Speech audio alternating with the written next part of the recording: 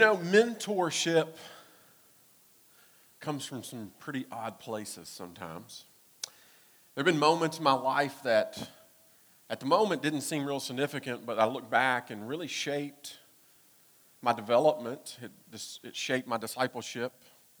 It shaped my ministry.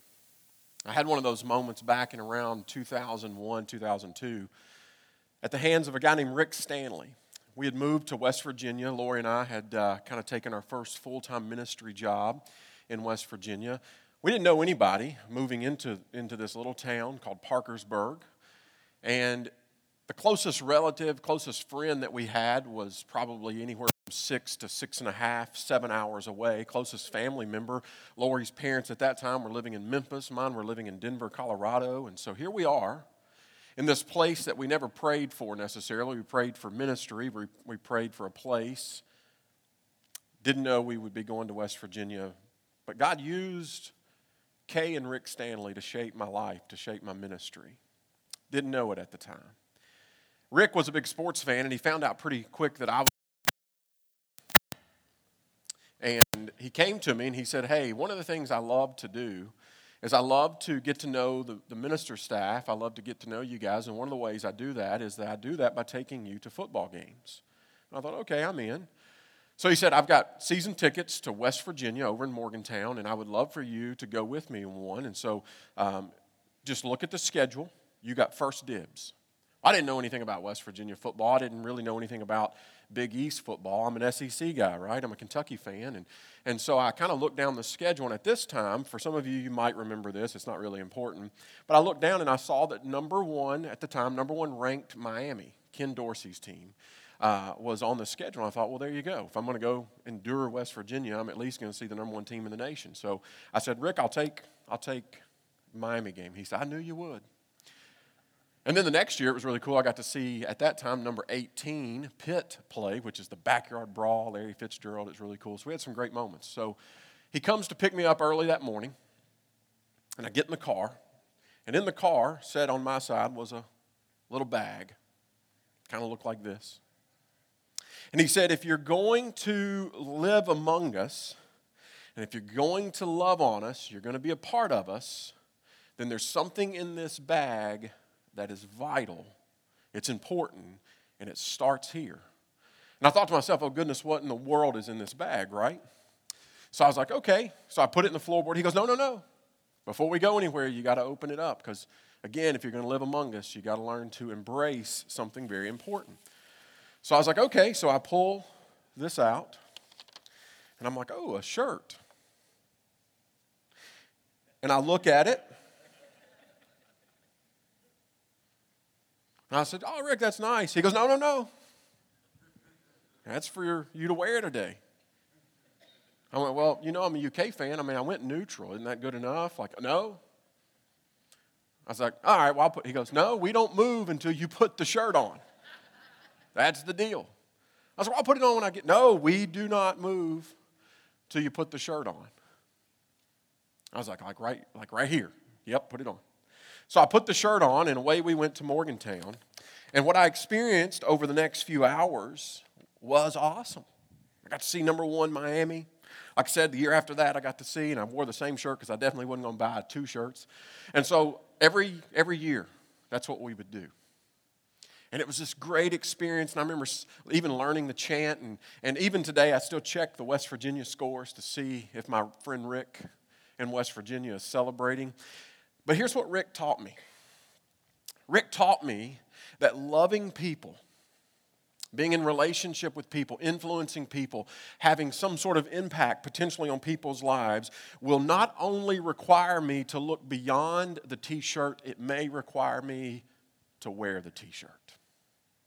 And in that moment, see, I was willing to go to the game and look beyond a bunch of West Virginia fans that I really didn't have a dog in the fight, so I didn't really care. I just wanted to see good football. But he taught me something. He says it's not just about looking beyond the West Virginia t-shirts when you'd rather be wearing a Kentucky shirt, except for today, I don't want nothing to do with blue. But he said, sometimes it's going to require you to put on the t-shirt. So I got to thinking this week, what is it that keeps us from loving people the way God has called us to love people? What is it that maybe keeps us from interacting with people? What is it that keeps us from maybe helping people, or in the context of the series, what is it that keeps us from sharing grace, sharing these moments that Rick and I so beautifully got to share together over the next several years? And that really was just the setup for this great relationship where, again, he taught me so much about ministry and people that still shapes and molds some things I do today. But I thought, what is it that really keeps us? And so I began to just think through my own life. I began to think through social media. I began to think through interactions that I see. I began to think through everything that is culturally going on right now. And I really kind of narrowed it down to 3 or 4 things. And I think you're going to identify with this. And Paul talks about this. It's almost like today's text. It's almost like Paul, in some way, had this like vision of 2018. So here's what I came up with. Number one, I think that what keeps us from loving people sometimes, interacting with people, helping people, being gracious to people, comes down to, number one, geography. We're not from the same place. You bunch of northern transplants. Somebody this last week said, what is up with all these northern transplants? I was like, I don't know, I wouldn't dare tell them I'm from Kentucky. I said, are you from around here originally? No, I'm from Charlotte. And I'm like, you can't complain then. Like, I don't even know what you're talking about. But it comes down to geography. They don't sound like us. And, the north and the south is different. And sometimes it's geography as in across the pond. Maybe it's California. Maybe it's what? Africa, New Zealand, Australia, Great Britain, Iraq or Iran, Mexico. And so geography sometimes becomes that barrier. You automatically put people in certain categories based on where they come from. The other one was this. Maybe it just comes down to race. Maybe it comes down to the fact that, the person looks different than I do. Their skin tone is a little bit different. In other words, they don't look like me, so I have a hard time identifying with cultural things. And even though we're all maybe one nation, maybe we're all Americans, maybe we've all grown up even in the same geography, there's something. I don't understand cultural nuances. I don't understand certain things. And so we kind of divide out based on race. And it's hard sometimes to walk across that and extend grace or help or love. Not because I hate, just because I don't understand, I don't identify. And then I thought, well, maybe there's a third one. Maybe the third category is just, it's social class based on economics, right? Socioeconomics, it's this concept where one's value is assigned. Maybe I somehow, I determine deserving dignity based on what you have accumulated.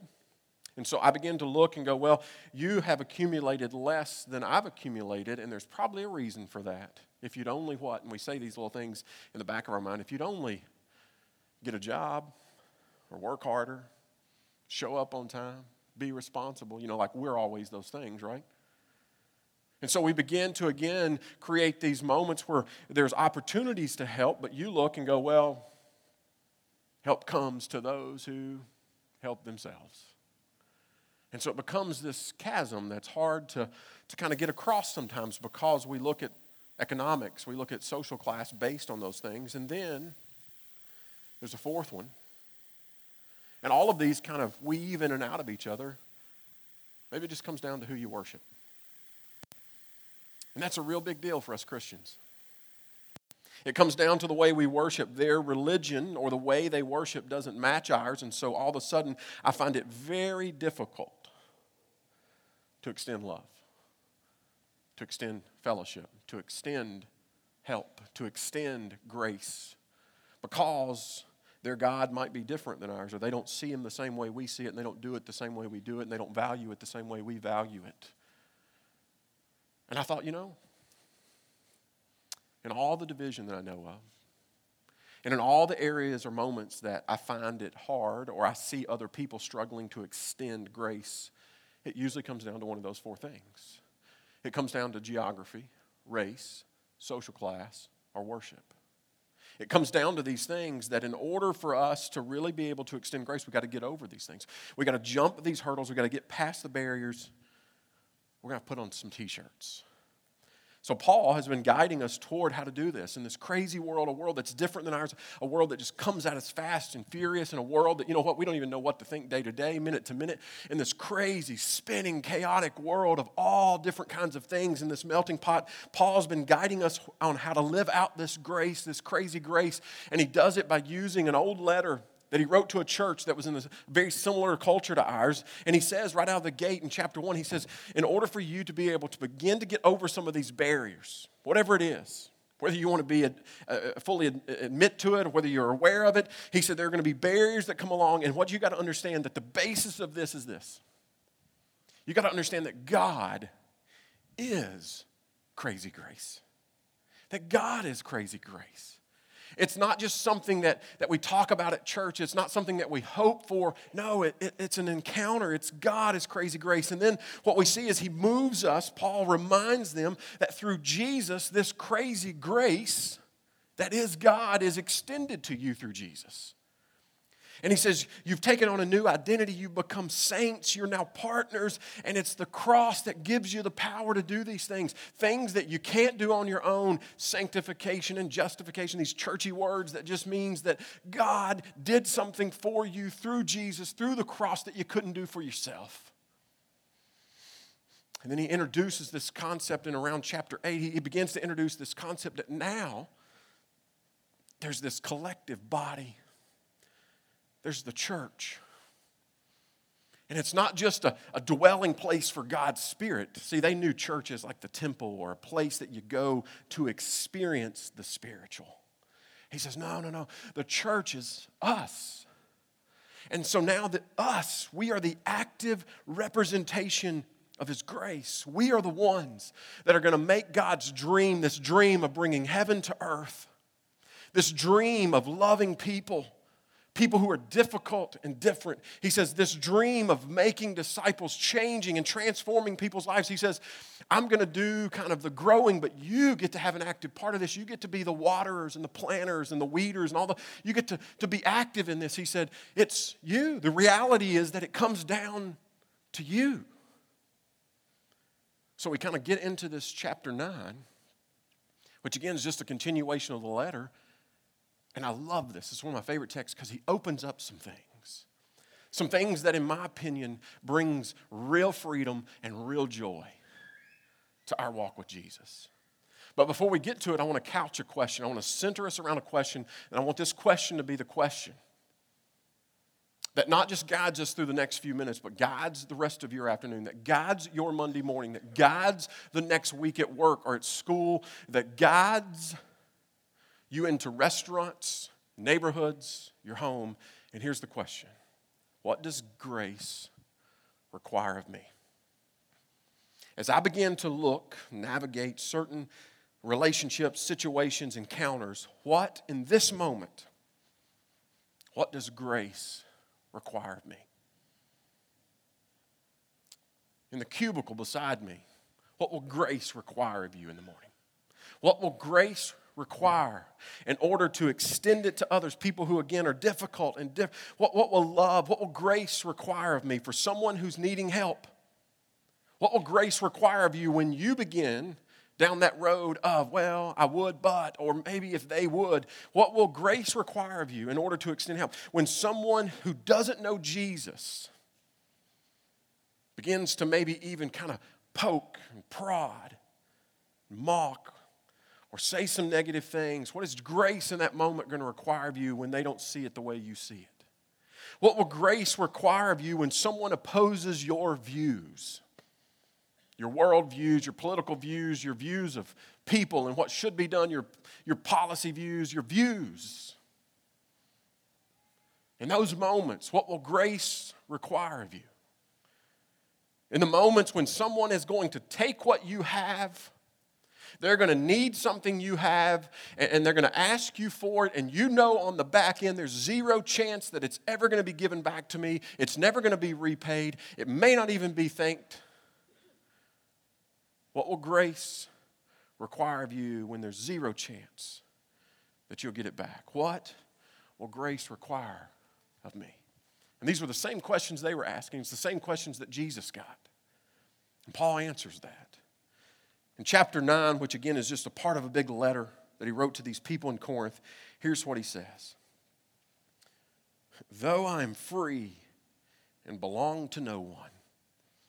We get right there and we go, I can relate. I'm American. I'm free and I belong to no one. And we, shoot finger pistols and do all the stuff that we do. We get this, right? I told you, it's almost like he's writing us. It's in this moment where he says, listen, I know your culture. But listen what he says. I have made myself a slave to everyone. You go, whoa, hold up. See, this is jarring right out of the gate. Because you go, I'm free, doggone it. I don't belong to anyone. But Paul says, but I made a choice that I'm going to become slave.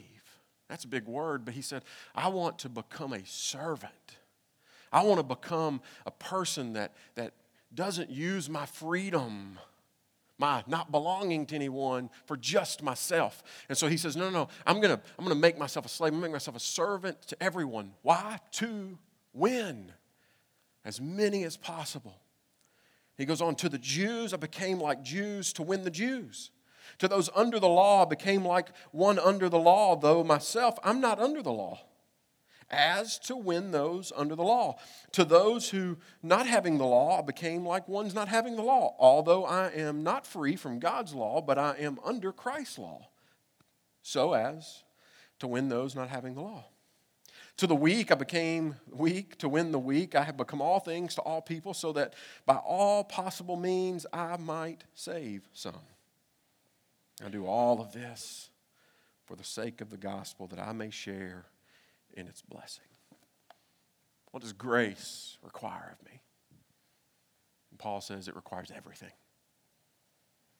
Paul says grace requires anything and everything. Paul says in any moment, if you want to know what being a representative of crazy grace is going to look like, it's going to look like and it's going to require everything, anything, all the time, to all people. It's going to require that you sit down in the passenger seat and put on the t-shirt. It's going to require these moments where, as Craig Rochelle describes these things at Life Church, he says that we're going to do anything short of sin to reach people who don't know Jesus. And Paul says, I'm going to do anything short of sin to reach people who don't know Jesus. I'm going to do whatever it takes to share in moment, to share life, I'm going to do anything I can to be relational, to have impact, and I'm going to do anything I can to extend help and to be grace. Paul says, listen, it's going to require me to chant so hell to West Virginia hell. It's going to require me to get crazy and learn about West Virginia football and put on the shirts. He says, it's everything. Now, let's be honest, this is not the norm. It's different. And if we go back in the Gospels, if you're not familiar with the Bible, the Gospels are simply the telling of Jesus' ministry and life. It's Matthew, Mark, Luke, and John. If you go back and look, what you see is that this is not like most of the interactions that Jesus has. But it's also not like me a lot of times. See, Jesus encounters several people. He encounters several groups. Guys like a young rich man called the young rich ruler. He has this conversation, and this guy comes and says, hey, what's it going to require for me to get into heaven? I think of stories that he tells to religious people, like the Good Samaritan. I could go on and on with this, but here's what he says. These stories were geared around a question that they were asking. Jesus, what's the least I'm required to do in order to be a card-carrying, benefit-receiving member who is insured salvation? Jesus, what's the least I can get by with? Jesus, listen, I got to be honest. I want heaven, man, because I don't want the alternative. I want heaven. And by the way, I want some benefits on earth. I want some good things to come my way. And I'm not really concerned about getting the max reward. I just want to know, how do I get in by the skin of my teeth? I'm okay with kind of the last seat in the house. I'm really busy. I got a busy schedule. I don't want to shake up and change too much. So tell me, what is the minimum I've got to change? What's the least I've got to do in order to fit in the category where you look and go, oh, yeah, he's one of mine. His disciples did this. Groups of people did this. Religious people wanted to know. Rich, and they all wanted to know Jesus. We love what you're talking about. Man, this grace and love. But what's the least I can get away with? Jesus tells the rich young guy, he says, well, go and just sell all you have and give to the poor. And he goes, no, I can't do that. That's too much. Well, maybe you didn't hear the question. What's the least? Can I give 10%? No. Paul says, listen. Paul, this follower of Jesus, this imitator of Jesus, comes in and says, who cares about the minimum? I'm all in. And he says, if you really want to begin to shake things up, you want to begin to transform the crazy world that Chris talked about, you want to begin to really make a dent in darkness. You want to begin to transform homes, workplaces, communities, and cities. He said, don't ask the question, what's the minimum? He says, no, what's the max I can do? I'm going to be all things to all people. Why? So that I can save someone. He says there's nothing off limits. This is opposite of the norm. He says when it comes to influencing and being gracious to those in need, when it comes to introducing people to the hope, love, mercy, forgiveness of Jesus, all these things that Jesus comes to offer a broken world, he says when it comes to that, nothing's off limits. I'm going to explore everything.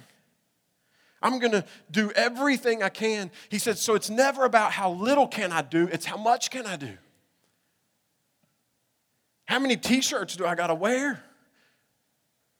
Because if it means wearing a West Virginia t-shirt this week and a UT shirt next week, I'll do both. I'm in. And it's not because I love either. It's because I love you. I'm in love with Jesus who loves you. I'm in love with a God who has created you in his image. I love you. And so you tell me, what do you want to eat? Where do you want to go? What do you want to talk about? Because I'm all ears. I'm here for you. And it's not even about completely stepping into and just taking on everything and condone. No, he's saying, listen, I'm willing to sit down and begin to navigate and show interest in you so that we can develop a relationship that's going to be built on trust.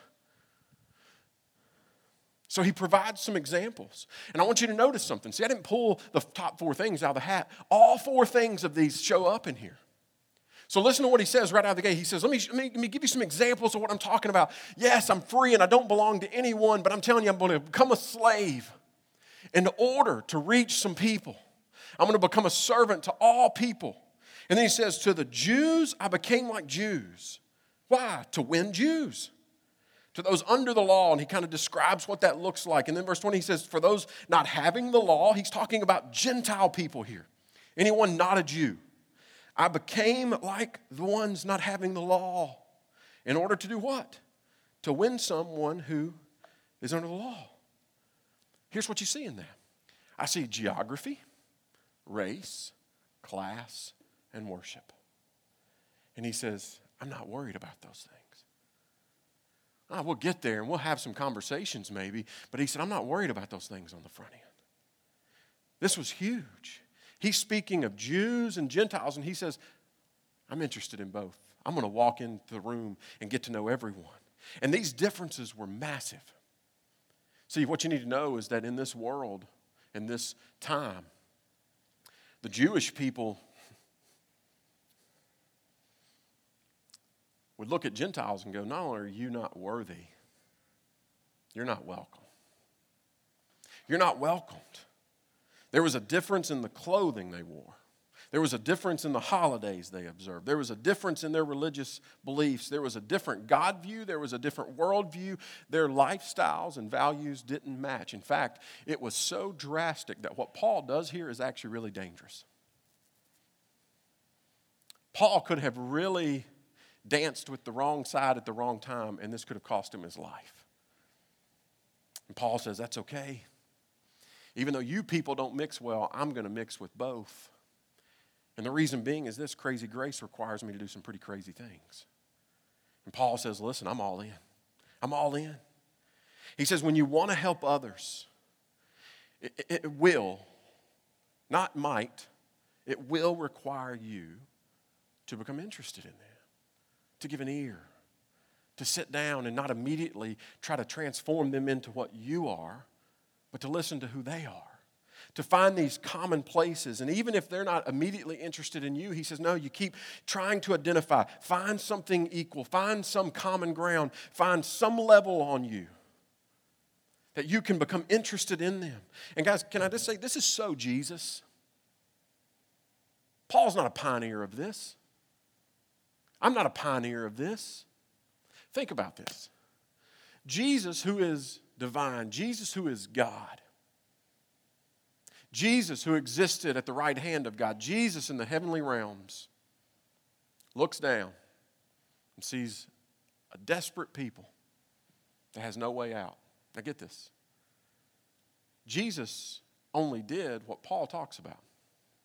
What does he do? He comes down and becomes flesh. Takes on human likeness. Takes on human form. Says that he was not only fully divine, but he was fully human, meaning he woke up with headaches. He experienced down days, peaks and valleys. Jesus, fully divine, comes, takes on full flesh, fully human. And he says, listen, why am I doing this? So that I can identify with you. So that I can, what? Show interest in you. Because I understand that if I don't do that, I ultimately can't save you. So he comes and he dwells among us. And then once he's here, look what he does. He makes every effort to reach everyone. In fact, it's so drastic, it's to the point that he's labeled a friend of people that he shouldn't even be friends with. Yeah, he hangs out in some churches and he's teaching these astonishing lessons from the Old Testament. And they're going, wow, this guy really knows. He must be something special. And he's like, you think? But he's also in these places that are dark corners of the streets, and they're dark alleys, and they're places that good people don't go. And he's not just going in there and knocking on doors and, can I give you a church tract? Because we would love to have you down at the next temple service. No, he goes, can I eat? Let's go grab a bite. How's life? What's going on? Let's talk about the kids. He's interacting and he's showing. He says, listen, I didn't come to just help those who are healthy. I came for the sick. See, Paul's just trying to be like Jesus, and he's telling the people in Corinth, he's telling us, just try to be like Jesus. And in order to do that, you got to find something to identify with. And then he rounds this off. He kind of gives one more example. He says, oh, and by the way, to the weak, I became like the weak so that I can win the weak. He says, if I'm going to influence and impact people, not only does it make sense to minister to those who are on different sides of the track, race and geography, but it's also about this emptying myself of pride. It's emptying myself of ego. I mean, let's face it. No one sets a goal list and go, you know what? You know what my top 3 goal is? To be weak. Man, I want to get a pay raise. I want my kids to act right. And I want to become weak. I mean, I want to be so weak that people just run off. Weakness is my goal. None of us go to the gym and, put 5 pounds on and somebody's like, dude, you're a big guy to be lifting like a 40-pound bar. And I'm like, just want to be weak. I mean, what are you doing here then? Just want to be weak. And my wife tells me I got to work out, so here I am, Just want to be weak. Nobody wants to be weak. I mean, we live in a world where it's all about looking good. We live in a world that's about filters and being top dogs, and here's a word, it's about winning. I don't want to be weak, I want to be a winner. So I don't care who I got to step on, who I got to turn a blind eye to, I don't care what I've got to do, but I want to be on the winning side. I want to be a winner. He says, no. To the weak, I become weak. See, I empty myself of pride. This statement is a complete abandonment of self, of ego. Oh, you're weak. You're downtrodden, you're beaten, you're broken, you're hurting. Let me come down and sit with you. Yeah, but you got places to go. I mean, you're in a good place in life. I mean, no, it's okay. In this moment, I sat with you in your weakness. In this moment, it's not about where I've got to be or what I've got to achieve and what I've got to do. It's about you. So to the weak, I become weak. And as we land, here's what I want us to consider. See, this is not a complex lesson that Paul teaches here. It's just Jesus. So what I want us to consider today in our lives, in our circles, in our worldview, our journey, I just want us to consider one word: connection. See, what this comes down to is learning to connect. So what I want you to take with you this week is this: how is it that I can begin to connect through similarity? You look at someone that maybe is difficult, someone that's different, and go, okay, how do I begin to connect versus similarity? Not how do I begin to immediately change them to look like me, because once they look like me, then I'll enjoy them. Then it's easy. No, how do I begin to connect without requiring anything of them in the moment? How can I begin to connect with someone who's different by finding a similarity? And you'll find it. It may be around a food, it may be around a drink, it may be around some sort of sporting team, it may be around interest in where they come from and what they do, or their kids, or whatever it is. You seek similarity. Begin to find those connections, because here's what will happen is that similarity opens the door to sharing. See, when I find something that we have in common, then we begin to share about that. And before you know it, you've shared with me, and I go, yeah, that kind of reminds me, man. Let me tell you about something in my life that's kind of the same. It's not the same, but it's kind of the same. And we begin to share. We begin to open up. We begin to have dialogue. We begin to have conversation. And what happens with that is that breeds trust. Oh, I kind of like this guy. He showed interest in me. Man, I didn't know we had that in common. I thought we were completely different. No, man, I'm human like you are. And that begins to breed trust, and then trust begins to breed influence. Let's do this again. It's kind of like hanging out with you. And influence begins to change lives. And that's why Paul goes on to say in verse 22, he says, I become all things to all people so that what? I may by all possible means save some. I always wondered why Paul changed his name. Isn't that kind of weird? This guy's, I don't know, early 20s or something. He's been known as Saul all his life. Has this encounter with Jesus. And I used to think it was because he didn't want people to know where he came from. And that's partially true. Saul is a Jewish name. If you trace it back, you remember King Saul. So Saul would have been a Jewish name that families would have been honored to name their kids for generations. See, he knew, though, if I keep this name Saul, everybody's going to know and automatically go to the place that you are a Jew. So Paul says, you know what? I'm going to take this so serious that I'm going to change my name. I'm going to change it to a common name and be Paul. So when I walk into the Jewish people, they don't know I'm Jewish. When I walk into the Gentile people, they don't know I'm Jewish, that's my heritage. I'm just Paul. Oh, really? Paul's kind of a weird name. We've never really heard that name. Yep. How you doing? I'm Paul. See, Paul provided connectivity based on similarity. And so as a result of this, he begins to walk into cultures, all kinds of cultures. He wears similar clothing. He speaks similar languages. He takes time to ask about their culture and their religion. Get that? He even asked about their religion. No strings attached. Just tell me about what it is you believe in. He lived like they did. He ate like they ate. He drank like they drank. Why? Because he wanted to influence someone in the name of Jesus. He respected who they were. He honored where they came from in order to hopefully have influence on where they were going. And he extended grace, and that grace changed lives in the name of Jesus. And so that's what I want to do. When people ask me, like, you're not like the normal preacher. You're not like the normal pastor. You're not like I'm going, I know. I used to be Saul. Paul's such a better way to live. And it's not that I'm trying to keep anything hidden. No, it's because I want to make connection based on similarities. And that's the kind of church that we want to continue to be. We want to find these pockets of places that we can share common things similarities, making impact. So what can I do this week to begin to share common ground with someone? Guys, when you live this way, you begin to really make an impact beyond the moment.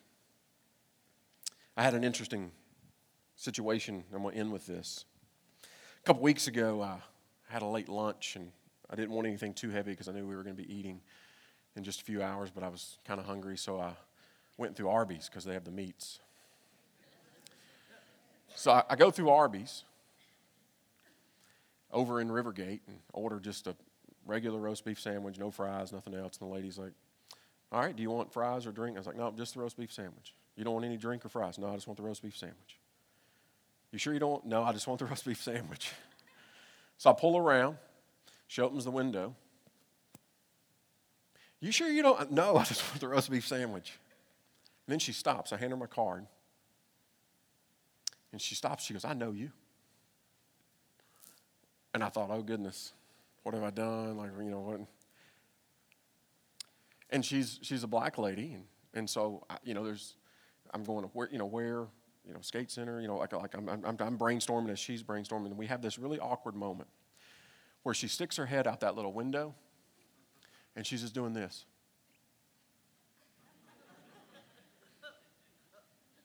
I'm talking like 45 seconds goes by. Seems like an eternity.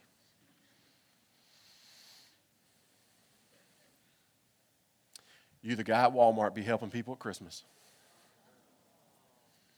I went, what? She goes, yep, you the guy at Walmart. I told you I don't forget a face. And so I introduced myself. I said, yeah. I said, I go to Wellhouse Church and we do that. And she goes, you don't look like a preacher. She goes, but I know you care about people because you be at Walmart helping people. You helped a neighbor of mine. I'm so thankful for that. You made their Christmas.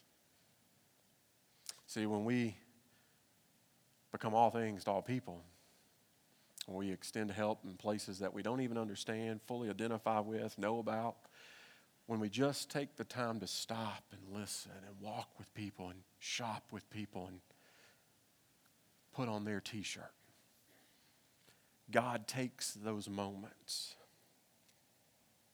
See, those are what Paul talked about last. Those are seed moments and watering moments.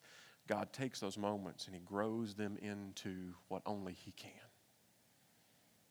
So this week, how can you find common ground with someone? How can you begin to go, listen, I don't understand it, but you don't need to in order to be crazy grace.